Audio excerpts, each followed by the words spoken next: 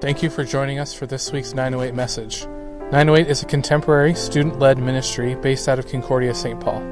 You can follow us on Instagram, Twitter, and Facebook. We hope you join us some Wednesday night and are blessed through the words of our speaker.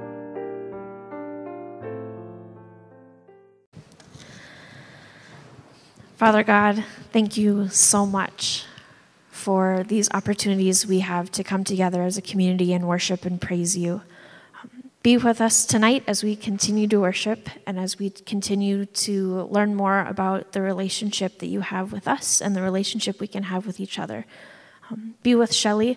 Let the words that she speaks be your words, and let us hear what we need to hear from you in them tonight.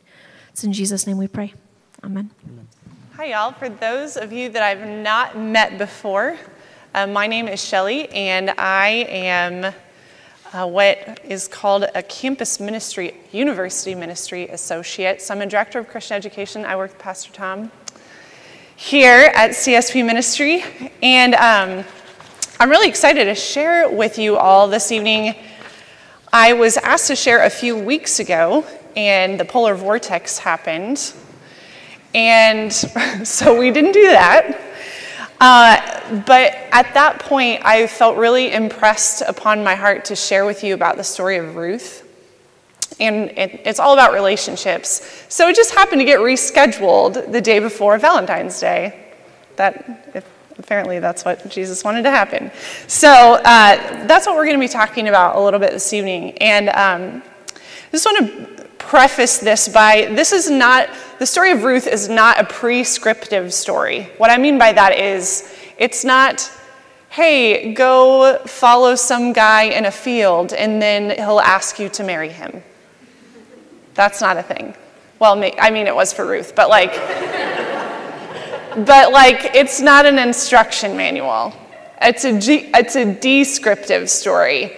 And so but I think there's some really incredible things that we can learn from it. So this is what I'm going to share with y'all. Can I snag this stand? Is that cool? Yes. Without ruining everything. Oh, this is awesome. Cool. Yay. So in order to do that, though, I need to give you a little bit of backstory because I know not everybody is like, sweet, I super duper know the story of Ruth. But so this is the speed through version of the book of Ruth. If you want to follow along, it is on page 222.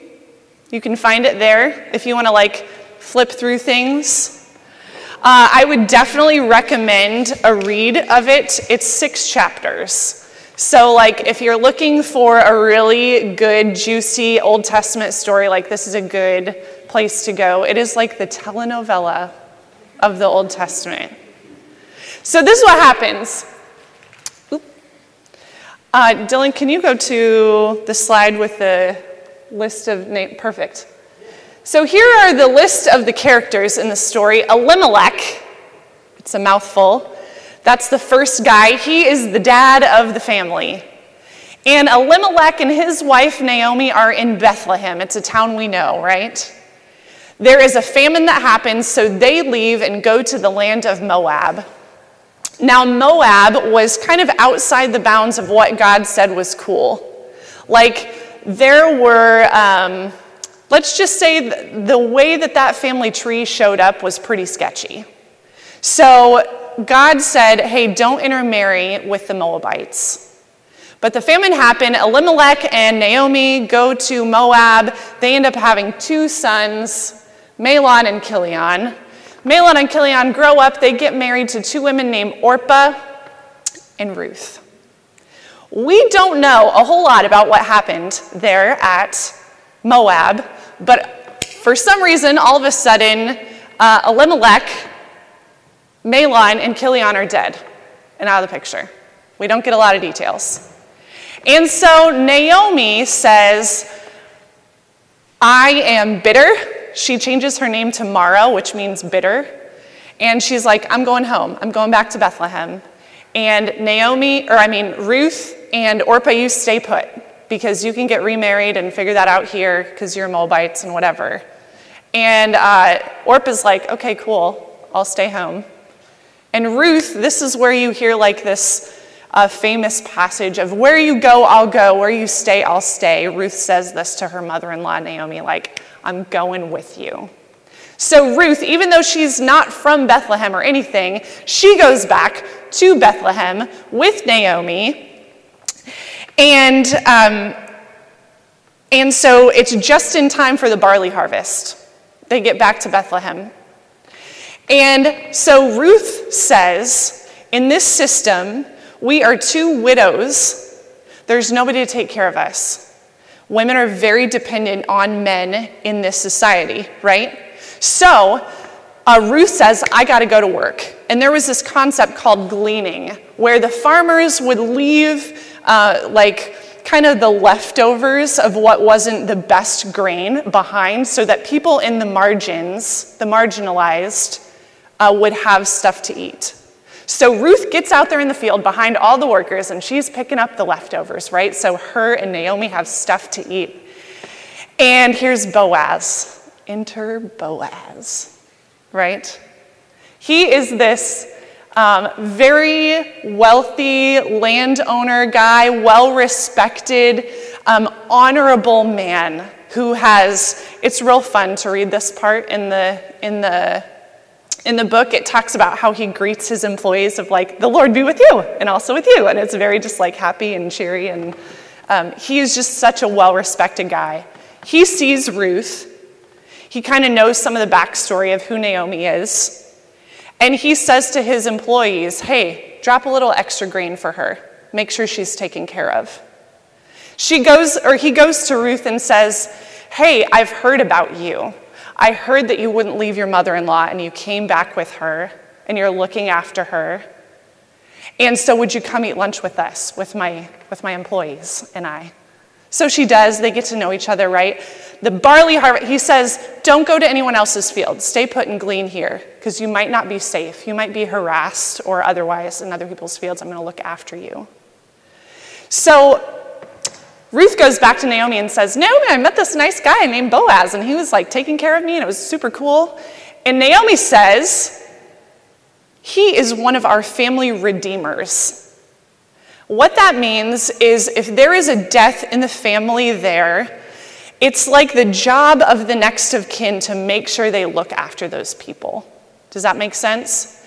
So there's even like a lineup of how that works. Oh yeah, Boaz, we know him. He's one of our family's redeemers. But he is not the closest redeemer. Like he's not the most in charge or responsible. So he's going out of his way to look after Ruth, even though it's not even really his responsibility. So Naomi says, hey, the barley harvest is over. All the workers are going to the threshing floor to like separate the good stuff from the bad stuff. And y'all, the threshing floor was like not a super legit place, okay? Eat, drink, and be merry going on there. All kinds of prostitutes showing up once the eating and drinking gets done, right? Having a good old time. Naomi gives Ruth some horrendous advice. You need to know this in this book. I think Naomi was very concerned that Ruth and her were not going to have life security and were not going to be looked after. So Naomi says, Ruth, Boaz has only seen you a hot mess because you've been out in his field working hard, so I want you to get gussied up, perfume, hair, the whole nine. Go to the threshing floor, uncover his feet, whatever that means, and lay at his feet, and he will tell you what to do. So Ruth, honoring her mother-in-law, does that. And she shows up at the threshing floor amongst some activity, right? To this honorable man, Boaz, who had eaten and drank, a celebration after a famine, right? A harvest celebration after a famine. And he says, who is that at my feet? She goes, uncovers his feet. Who is that at my feet? She's like, I'm Ruth. And when and Naomi says he'll tell you what to do. But instead Naomi says, I'm Ruth. Would you cover me with your wing of protection, of provision? Basically saying, translating, hey, if you want to put a ring on it, I'm cool with that. This is what she's saying. And he says, there is a Redeemer closer in line than me. I got to do the right thing and work through the proper channels. Stay put here this evening because it's not safe for you to go back out amidst the crazy.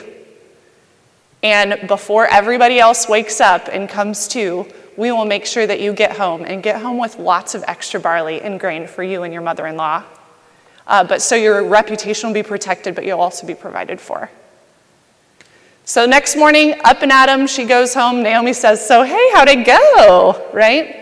Because either hopefully hoping for a proposal or to get pregnant, right? Let's keep it real. So that day, Boaz goes to the city gates, finds the next kin redeemer, and says, here's the deal. You can buy this land from Naomi and get all this extra. He's like, oh, that sounds good. But hey, Ruth goes along with the deal. And he's like, oh yeah, that's going to mess up all of my inheritance and all of my lineage stuff. So why don't you go ahead and do that? So Boaz goes to her and they get married and they have a son. And that ends up being the family line of a couple of generations down, King David, who leads to Jesus, right? Cool story. So cool. We desperately need stories like the story of Ruth. I just want to share a few thoughts. I'll make it brief, but I think that we desperately need stories like this one and people like this one, because it's fun for us to watch New Girl and How I Met Your Mother, right? Hey, I watch them too. Y'all, let's be real. These are not stories and characters to learn about what life best looks like. In relationships or single, this is not where to get the information about how that looks and how that works well. We need stories like this one to say, oh man, when it could have been easy to step outside of the bounds, look at these people who honored the Lord first.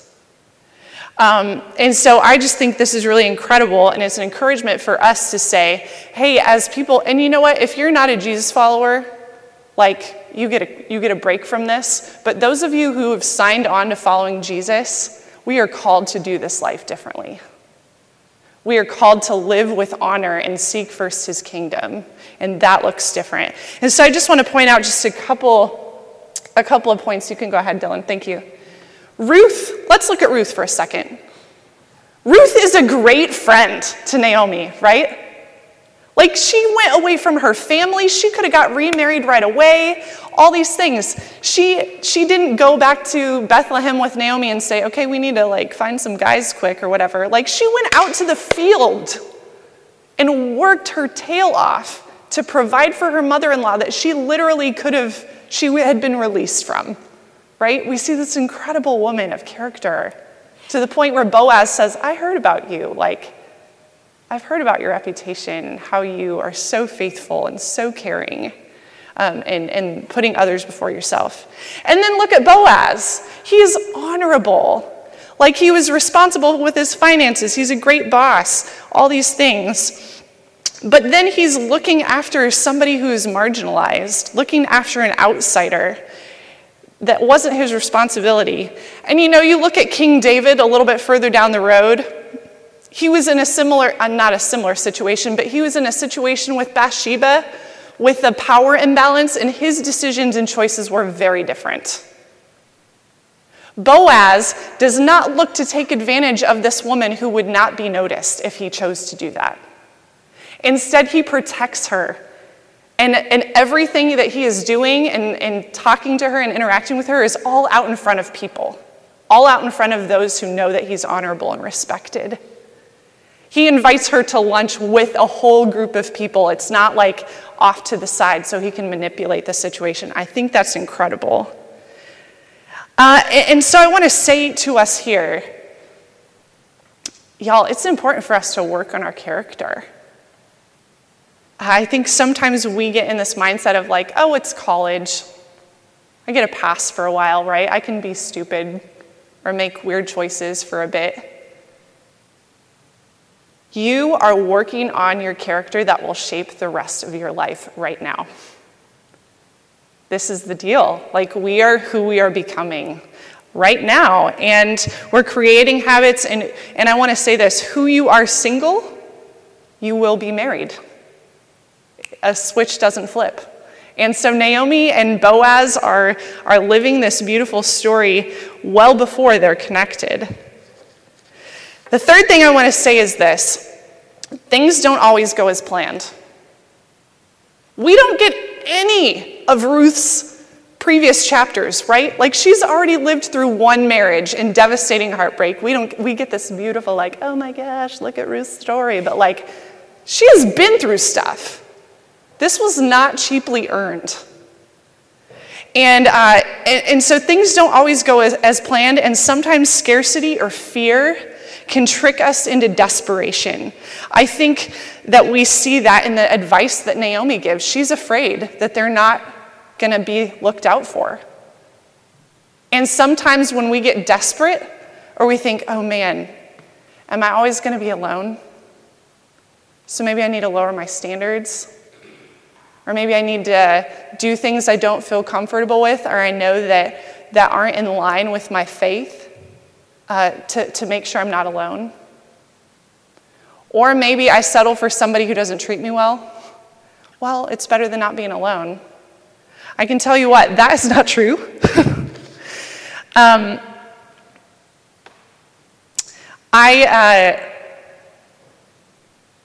I think it's so common for us to get tripped up from trusting God's word about our value and who we are, and also about his faithfulness towards us when we get scared and when we think, oh my goodness, maybe this is my last chance. Maybe this is my only hope. Guess what? God is way bigger than that. He's way better at his job than that. And I understand the scarcity thing, right? Like, you might be saying, dude, all my people are like pairing up and stuff, and this is weird. But I want to show you this image. I got a kick out of it. I thought it was funny, but maybe you don't think it's funny. It says the Christian dating pool after Bible college. It's okay. Maybe you didn't think it was funny. There can be this pressure to say, if I don't figure this out here and now, my options are over. I'm running out of water. And I'll tell you, like, I didn't plan on, for those of you, there are a lot of you who don't know me that well in this room, but I didn't plan on being 32 years old and not being married. I'm not sure what I planned on, but I don't think it was that. And I've had students say to me, I've had people say to me, like, your spot right now, like your story, is kind of my worst fear. First of all, it's not that bad. Like, I have a pretty cool life. And things are all right. But I have to say, there are moments where you have to step back and say, this is not what I thought it would look like. And so does that change my character? More importantly, does that change what I believe about God's character? And so not letting fear change our character or lower our standards, but understanding that I, as a single person, as an unmarried person, am going to be that same person when I get married. And so knowing that, like, I want to do that right. I don't want to cheapen that. I don't want to lessen that. I love that Boaz, when Ruth goes to him, he had her right there. And even honorable people in a situation like that are kind of set up for failure. But he stopped and he said, you know what? I need to run this by the guy who's next in line. He didn't try to grab outside the bounds. He followed the rules and trusted that God was going to work that out. And the community in that community, if you read it, is so excited for him that this is how this all worked out. One of my favorite verses, and we read it a little bit earlier, is Matthew 6:33, and it says this: "Seek first his kingdom and his righteousness, and all these things will be added unto you." Seek first his kingdom, and all these things will be added unto you. If you seek his kingdom, he's going to take care of the rest. And that's what Ruth and Boaz were about. Just ordinary folks being faithful with what was put in front of them and honoring God the best they could with it and letting him work out the details. I remember sitting in Walliger Hall, my room in Walliger, it was a girls' dorm when I was a student here. I remember sitting on the floor of my room. One particular week, it seemed like all my closest people had found their person. And like literally all of those relationships that started that week ended in marriage. And I remember sitting on my floor being like, okay, I don't want to be needy here, Lord. But like, really? Just making sure you didn't forget about me. And this was the word that was put in front of me. Hey, Shelly, just keep doing what I'm asking you to do. Being faithful with what I've put in front of you, and I'm going to take care of the rest. Keep picking up that grain. Keep dealing well with what you have, and I'm going to take care of the rest. And for me, I'll be vulnerable with you and say for me, sometimes it's come down to asking myself, Shelly, is Jesus on the cross given to you on the cross enough? Or do you think God owes you more than that? That's a gut punch. When did Jesus stop being enough? Yeah, God, you don't owe me anything. And I trust that you are good at your job to know what I need and to go back to praying, thy kingdom come, just like Jesus did. He never prayed, my spouse come. Did he? He prayed, thy kingdom come. And some of us, the kingdom is going to come better through us in a marriage relationship. And some of us, he's got plans for it solely. And maybe that's for a season. Like I think about, I will never wish away this season because I get to live life with y'all in a way that I couldn't otherwise. Praise God for that. That's important. I think about how I get to show up for and be auntie for lots of little people in my world. Praise God for that. That's special. Now, okay, if that wanted to change, would I be willing to rearrange some things? I mean, I'm sure I could work that out, right? But being faithful with what God has put in front of us and not wishing away or tossing aside, and I could talk about that for a long time. And actually, shameless plug, if you're interested, I did a talk a couple of summers ago at the LCMS National Youth Gathering called Singleness, Not Just for Cat Ladies and Basement Dudes. It's on YouTube. You can listen to it if you need some encouragement. That's cool. But y'all, Jesus was single. I think we're going to be okay, right? Whatever God has for us, he is good at taking care of us and knowing what we need. So my last thing is this. What I'm not saying is that it is bad to want a relationship. I don't think that's bad at all. Look at Ruth and Boaz. It's awesome. I think we have to be careful that our identity is not hung up on that we're not going to be just disheveled and destroyed if a romantic relationship doesn't work out, or if that's not what God is calling us to. But I think there is actually a lot of encouragement in this story to be bold and clear in relationships in a God-honoring way. Boaz steps up and provides for Ruth over and over and over again. Like he is a protector in a crazy cool way, and I love that. And he was clear about his intentions to take care of her. Ruth, she shows her cards. She gets up and says, you know what, if you want to marry me, like this is cool, like go right ahead. I'm on board with that. I was dating someone a couple of years ago and was talking to a couple of friends of mine who got married a little bit later in life, and something they were encouraging me with was this, and I want to pass it on to you because it's the best advice I think I've ever been given. They said, here's the deal. If you're with someone dating it's either going to end up in a breakup or marriage, right? That's pretty much it. So why not live that the other person would be better off for having spent time with you? I love that. Are you living in a way that somebody is going to be more loved, more healthy, know Jesus even better for having spent time with you on the other side of that relationship should it end? Wow. Think about Boaz and Ruth. She was cared for and loved in an incredible way, even if they wouldn't have gotten together. He provided for them in an incredible way, right? Hope you can take that with you. I'll close with this. Though many of us in this room will probably end up being married at some point, it's important for us to understand that God didn't promise us marriage. He promised us his son. God is good and kind, working out good stories for all of us.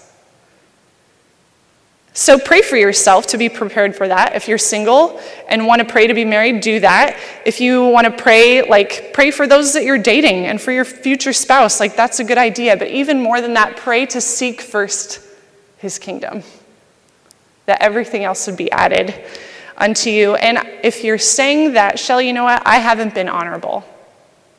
I've ruined my story. I haven't lived like Ruth and Boaz. Well, if you think you ruined your story, you're not that powerful. God is way more creative than that. Ruth, the book of Ruth is all about God's love and provision, despite and in spite sin, hardship, death even. And we have the greatest Redeemer there ever is, Jesus. A love for you on this day and tomorrow. Let's hear that. And the next day. A love for you that is unmatched. You are chosen first and best. Nobody could be chosen. Well, everybody is chosen like you, but specifically, you are chosen with a love by your Creator and Redeemer. And it is that kind of love for us as his kids that he has made and provided for and redeemed, that we can breathe easy and know that we're not called to be flashy. We're called to be faithful. Ordinary, faithful folks, trusting in the faithfulness of a ridiculous, loving God. We need more people in our life, in our world, like Ruth and Boaz, living beautiful lives of love and trust in the Lord. God, would you help us be them? Would you pray with me? Father, we thank you, Lord, for the gift of stories like Ruth and Boaz and other people in the scriptures and in our lives, God, that are just examples of what it looks like to live honoring you in lots of different kinds of seasons of life. Lord, would you help us to seek first your kingdom and trust that you love us so ridiculously much that you're working out the rest for us. Father, I pray for those in this room that need healing in these ways, that say, oh man, I have messed up and I don't know how to go from here. God, would you invite people to walk alongside them in love and to speak your forgiveness? Lord, would you guide us in relationships that look like you, look like how you love us, because nobody could love us like you do. You love us best. You love us first. We're chosen. We could never be unchosen because of the gift of your Son, Jesus. And it's in his name that we pray. Amen. And God is able to make all grace abound to you, so that in all things, at all times, having all that you need, you will abound in every good work. Go in peace.